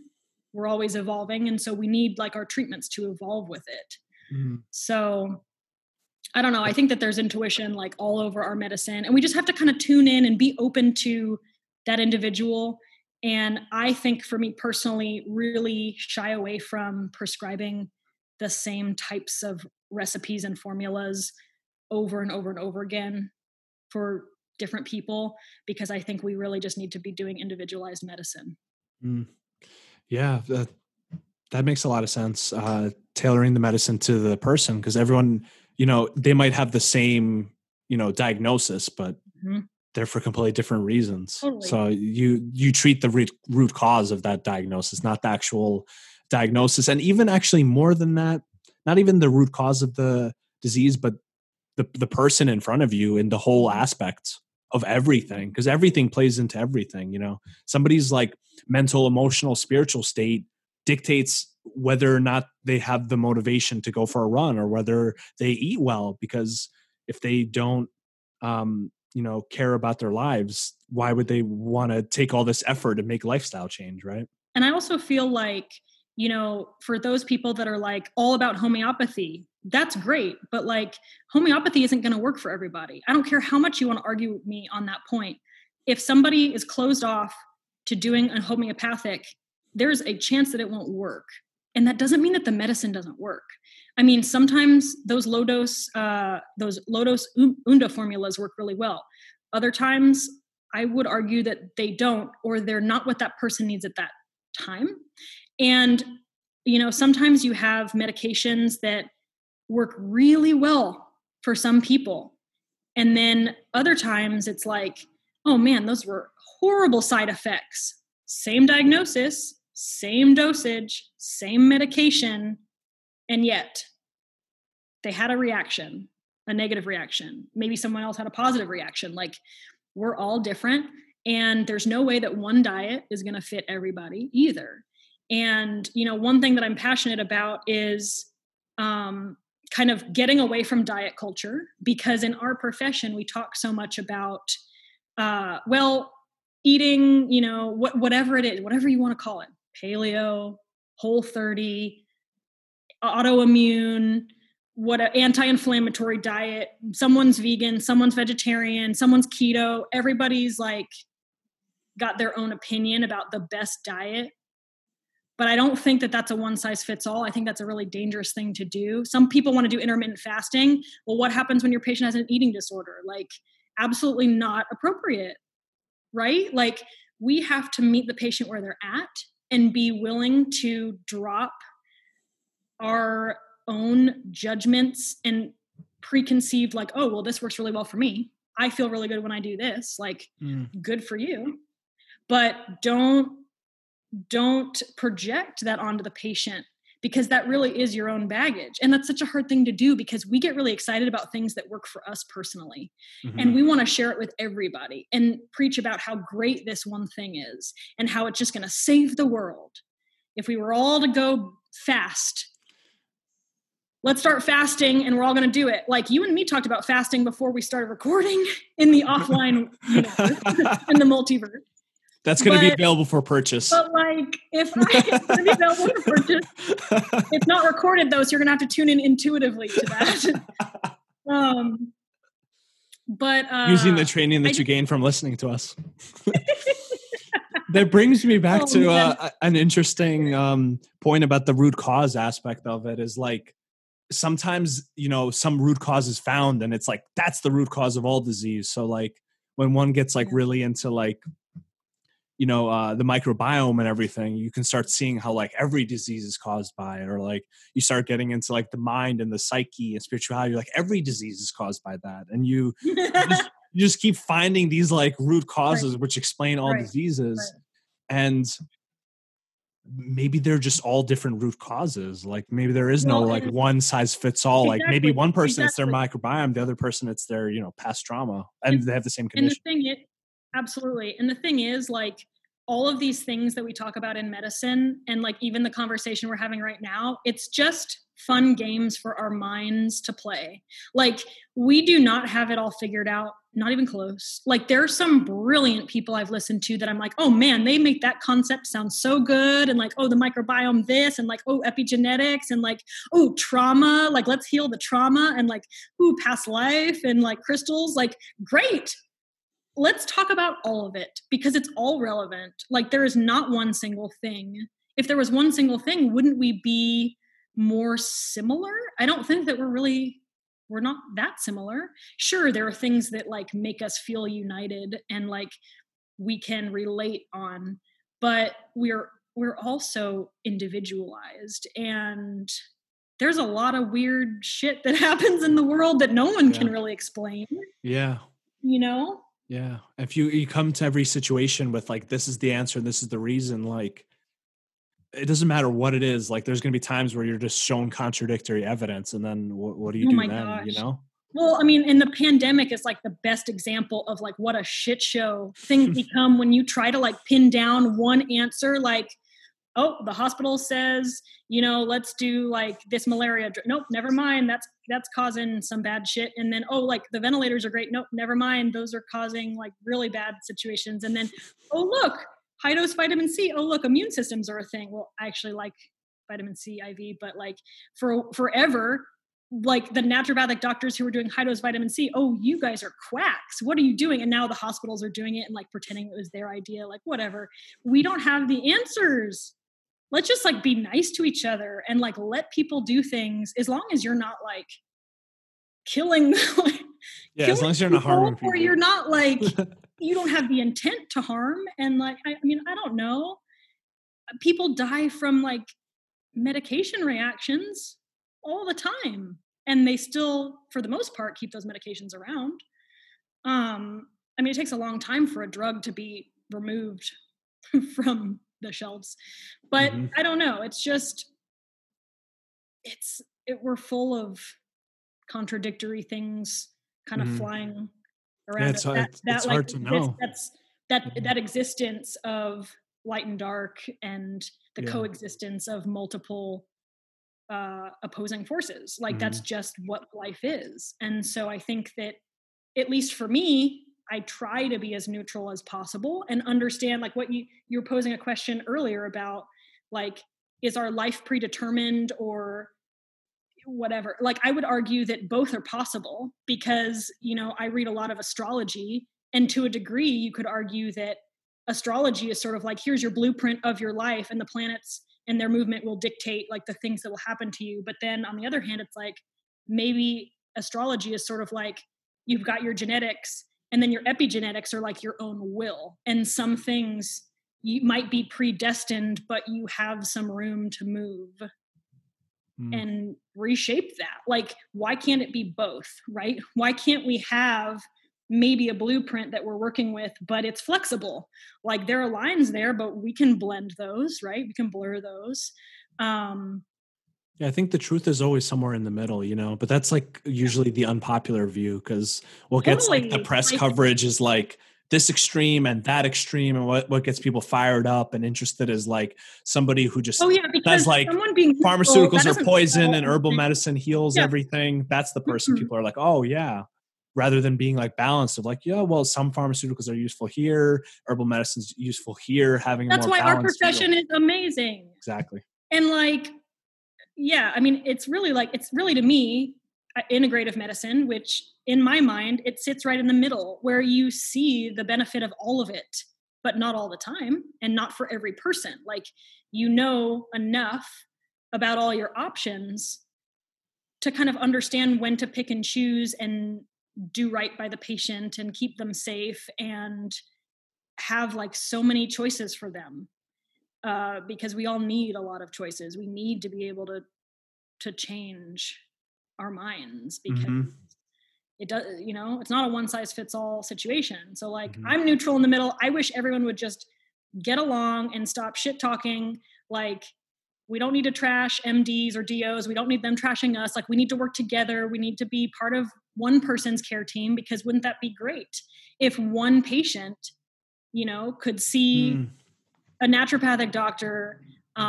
If they wanted that person to be their primary care physician, they could see an acupuncturist, they could see a massage therapist, they could see an osteopath or an MD to manage like really specialized medications, or, chiropractors. Like, there's a place for all of us. We're experts in natural medicine.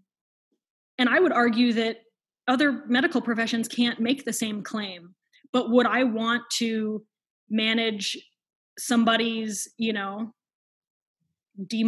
medications? Not really. Like, no, let the specialist do that went to like 4 years of medical school and then, several years of residency and fellowship. Like specifically for that.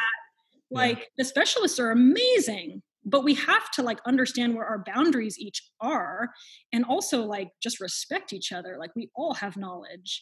And just like one of my pet peeves is like when a physician of whatever, it doesn't matter really what the profession is, whether it's naturopathic or MD, DO, or it's a question about, oh, does this treatment work? The patient asks something about this. And then the doctor's response, because they don't know any better, they say, no, that doesn't work. There's no evidence. And they sort of like push it off as being like, no, there's no evidence, that doesn't work. Well, usually what that means is that doctor just doesn't have a lot of training in that particular subject that the patient asked about. So like, why can't we just say, oh, I'm not sure. Like, I can look more into that. Or, oh, I don't know. Why don't you do some research and like, show me what you find? Like, have a conversation about it. Don't just say, no, there's no evidence that nutrition has any bearing on diabetes. Like, really? Some things that are just like ridiculous. Like, nutrition doesn't have any effect on blank disease. Like, we know, because we have actually some nutritional training, that that's ridiculous. Of course, food that we eat plays a huge role in our, manifestation of disease. And we can't just say that there's no evidence, because we just know that that's not true. But it's because there's not a lot of nutritional training on that side. Or that would be like us saying, oh, well, I don't know a lot about that medication, so I'm just going to say like, no, that's not safe, and just, go there because I just don't know any better, and I don't want to admit that I don't know. So we have to be like comfortable with saying, well, I don't know. Let's have a conversation. Let's talk to someone who knows. That's the real enemy of progress, is like dogma and closed-mindedness, like from any profession or from any group of people or from any ideology of just thinking like this is the way it is, and not having the open enough mind to be like, well, maybe it could be like that. I don't know too much about that. So as long as the person has good intentions and they're trying their best and they're being honest, like, everyone has a place in the healing. And that is exactly what is causing so much divisiveness in our world right now, regardless of healthcare professionals. It's like even members of the same family or close friends are at odds over the pandemic, because one person thinks you should wear a mask and the other person thinks it's ridiculous. And they are at odds with each other. And there's this division because we're not maybe recognizing that, okay, maybe that person's just speaking out of fear, and how fear can make us say and do ridiculous things and act, reactionary, be reactionary about things that we're not grounded in saying that. It's like a stress response to something. And all of a sudden we're in an argument because like, oh no, masks are protecting us. No, they're not. And you just go on. And next thing you know, you're not talking to each other, because we can't just say, well, I think that, yeah, there's totally benefits and some truths to both sides of that argument. And like, not everything has to be an argument, right? Because we're polarizing ourselves, trying to like choose sides. Yeah, that's where I'm at, right now with this whole situation, because there's like a strong, like, there's the more like conspiracy side of what's going on. Then there's the more like, this is the official version. And at this point, like, I just accepted that I just really don't know. Like, this is something way beyond my mind. And all I can do is like think of like my life, my day to day, my sphere of influence, and like not like giving up my values, Mm-hmm. because so and so. Like, And you should never do that anyway. Like you said earlier, you never know when the last conversation you have with somebody might be the last, whether it's because they die. Like, I'm not saying it's because everyone's going to die. That'd be terrible. Imagine last conversations like, wear a but mask. maybe it's your last conversation because that person won't talk to you anymore after you said something, right? Like, everybody's like kind of taking things personally now and feeling under attack, even though it wasn't meant to be personal. But we're all kind of freaked out for varying reasons. And so you never know when something might just trigger somebody and then all of a sudden they're like, I can't talk to you anymore. Right. So yeah, no, I'm with you though. I think that trying to be understanding, trying to be neutral, and kind of trying to take that witness role and just focus on your stuff. And if you're someone that's like really sensitive or triggered easily, like, don't watch the news. Only limit yourself to a few minutes of social media a day, or like, follow people on social media that give you positive influence and not necessarily like the people that really stir you up, and same with the people that you choose to talk to. Like, we actually have a situation now where we could choose to self-isolate if we wanted. And for some of us, that's like amazing. Like, for us introverts, like, hi, I'm like, oh, good, I don't have to see you fuckers,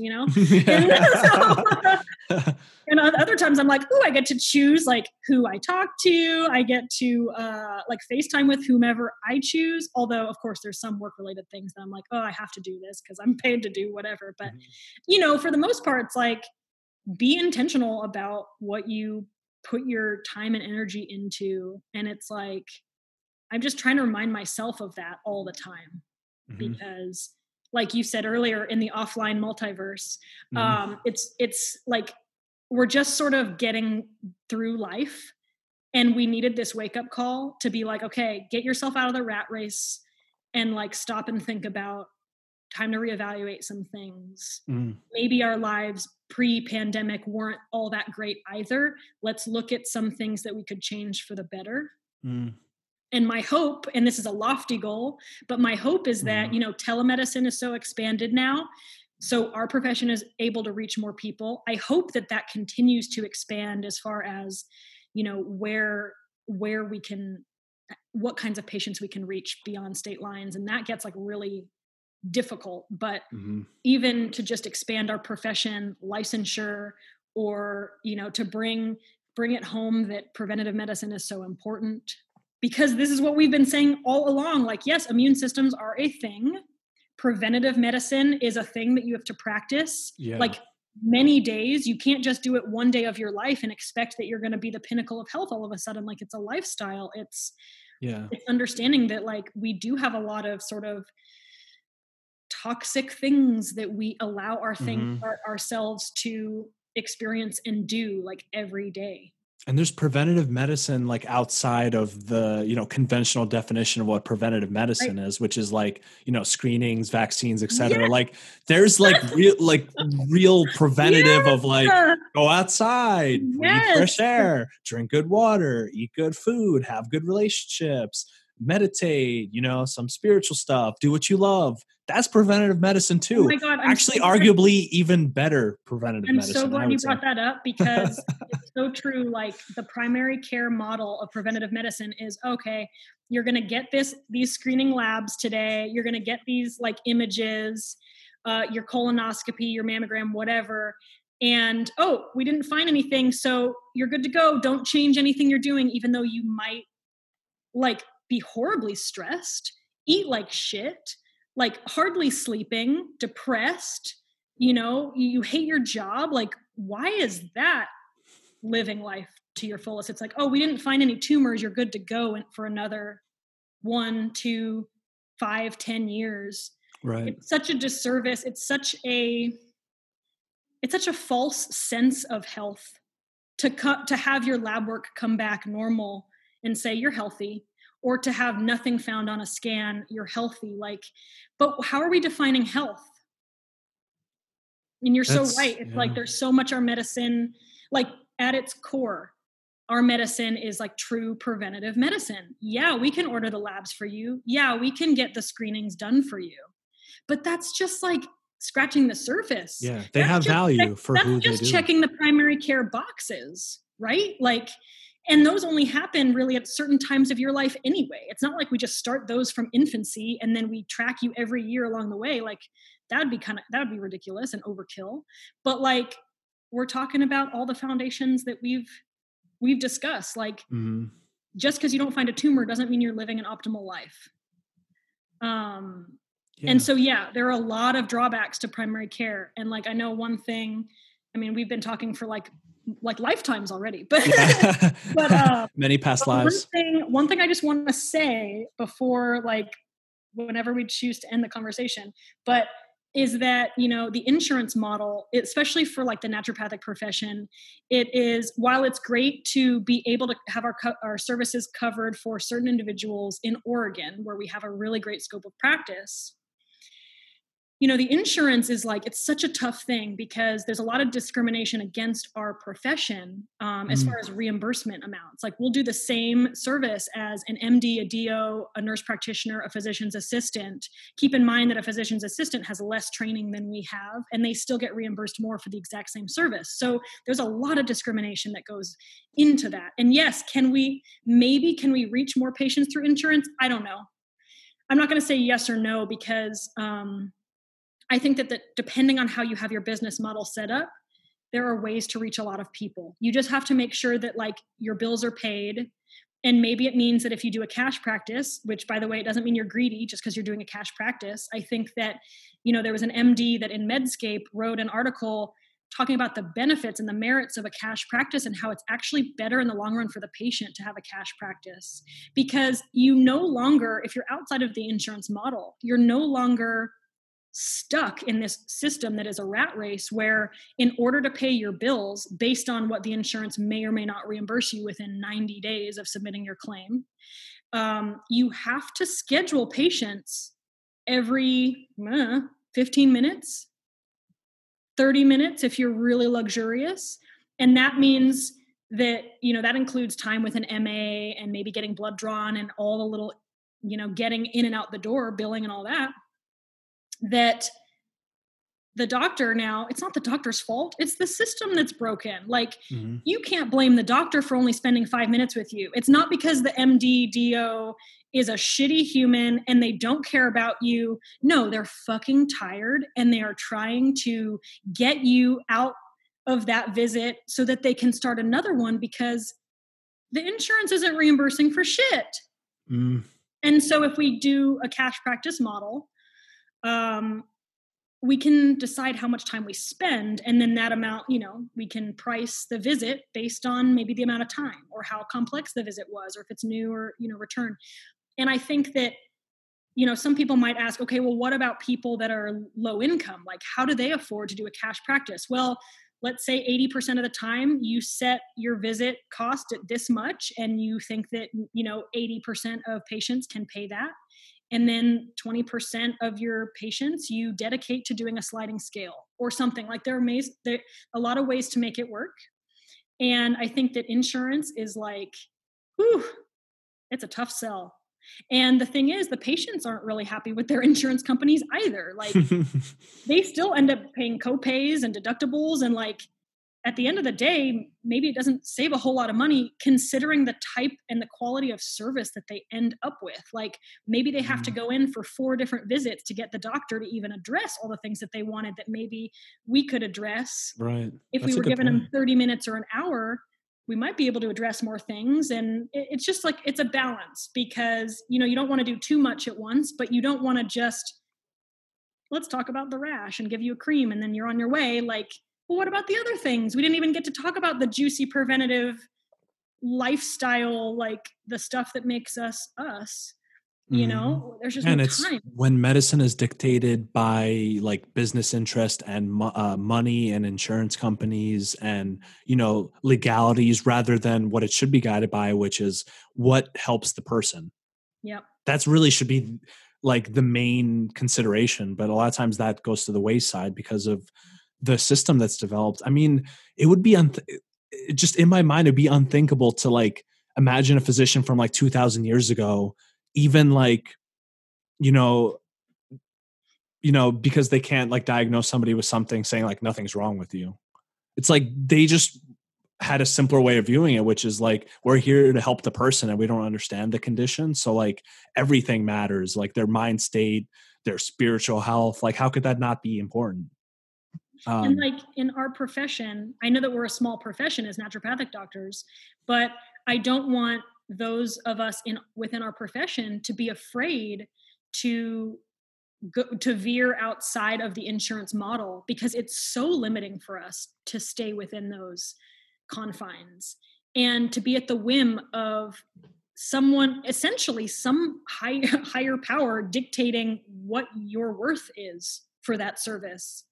And I'm not saying that it would be an easy transition for people to snap their fingers and go from taking insurance to cash practice. Like, yeah, that takes time to build a clientele, but I think that, I mean, we've known for a long time that our healthcare system is broken. And so I just think we have to think about the possibility that our time, we can put a price tag on our time and give people more of our time. And the justification in doing that is that you charge more, and maybe you don't do it for every patient, right? Mm-hmm. Like maybe you can't afford to do it for every patient because your schedule will be empty at first, but we've got to start somewhere, because we can't just lock into the insurance and feel like we're a slave to the insurance companies, because it's not enough. Like, we're just not able to give patients enough. And if we give them more time, we end up taking less money for more time, and then we end up burned out, and that's not good for anybody either.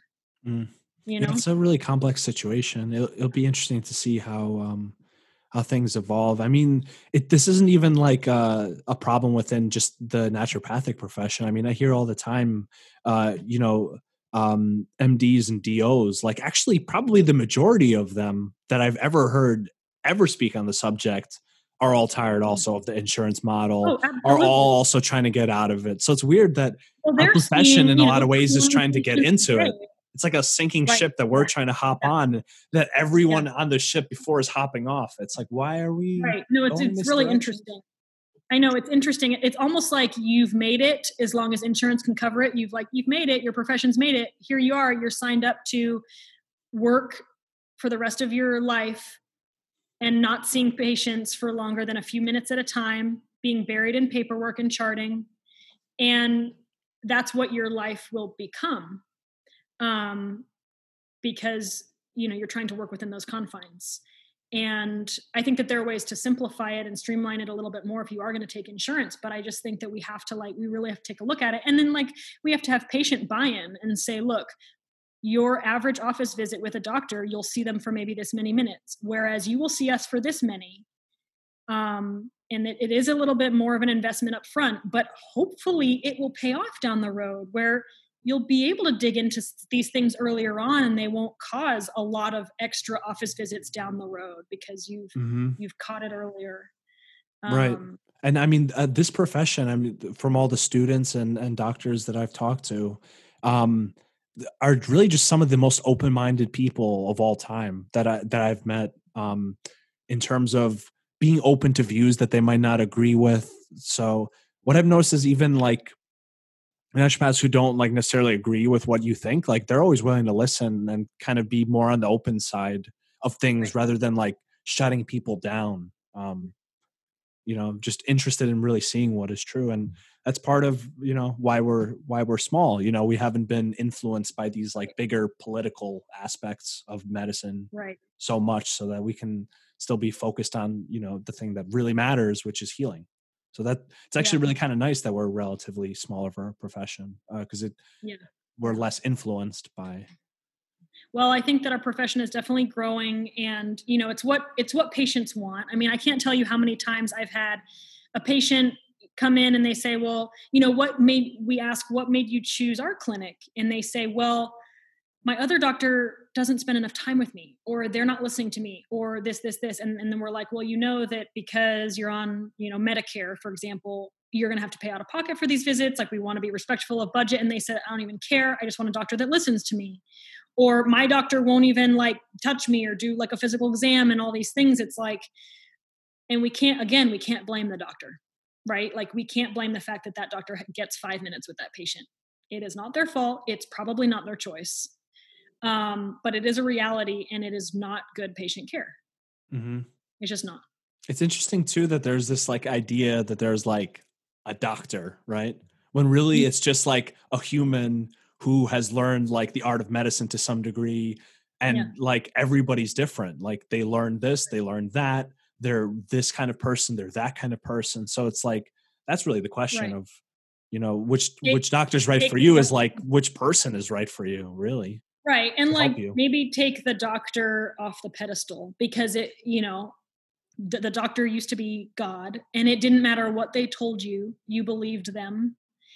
And I think that it's really important to have patient buy-in, because otherwise you won't have compliance, or you'll have people doing things out of fear rather than an understanding, or, you know, feeling educated and empowered about why they're doing the things. And I think that maybe there's a ceiling to the type of healing that can occur if a patient doesn't really fully understand why they're doing something. I think that if someone's really connected with like, okay, we've talked about this, and we, you know, my doctor's educated me about this, and we've talked about all the reasons why this change in my lifestyle might be positive. And then you have the patient really fully understanding, and like it clicks for them, they're going to do so much better, right? They're not going to be like, oh, I can't eat that food because I fear that then this will happen. Like, that's not the point, right? I think that we can have there's a greater potential for healing if the patient's really truly on board. Not just like we're talking at them and we're talking down to them, and we're like, oh, well, we know so much more because we went to school and paid this much money and did this study, so we know better than you. It's like, at the end of the day, it's their body and it's their life. And we've got to do what is right by them. Mm-hmm. And we're sharing in that journey, right? We're learning as much from the patients as they are from us in a lot of ways, because they're our experience of healing.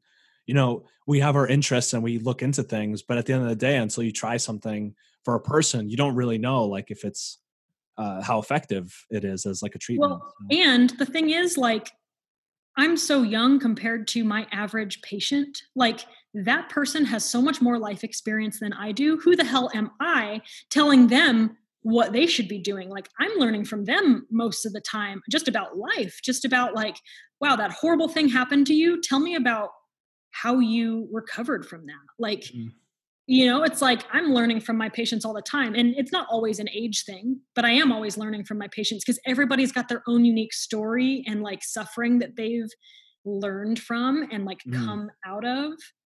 They've come out stronger. And even in their struggles, or even in their not knowing what to do, there's vulnerability there. And we all have something to learn just from connecting with somebody else and having that person trust us enough to tell us their like personal shit. Mm-hmm. So like, totally, we're learning from patients all the time. I'm like, oh my gosh, I'm so spoiled. I get paid to learn from this person about this, right? Like, I learn from patients all the time. That's beautiful. Yeah. Well, it's been an absolute pleasure to talk. In interest of making this a 4-hour episode, right? I know you might have to divide it up a bit. Well, we'll definitely do another episode. That's for sure. But thank you, Dr. Angela Hardin. Where can people find you if they want to? Well, you can find me on Instagram. My professional account is at dr.angela.hardin, Dr. Angela Hardin. And I'm in the process of a website, still in the works. And then Bogdan, I will definitely be picking your brain more, because I am also in the infant stages of a podcast with a friend of mine who's a chiropractor. And I can't say more than that because it's all very infant stages. But yes, you can find me on Instagram. Do you guys have a name yet? Yes, but I'm not revealing it yet. Okay. Big reveal next episode. Oh, we'll reveal next episode. Exactly. And yes, you can, if you're a patient, you can find me at the NUNM clinic, at least for the next few months while I still have a job. Well, thank you for being on the show. This was been an awesome conversation. Thank you for having me and for the very scintillating conversation as always. Yes, indeed.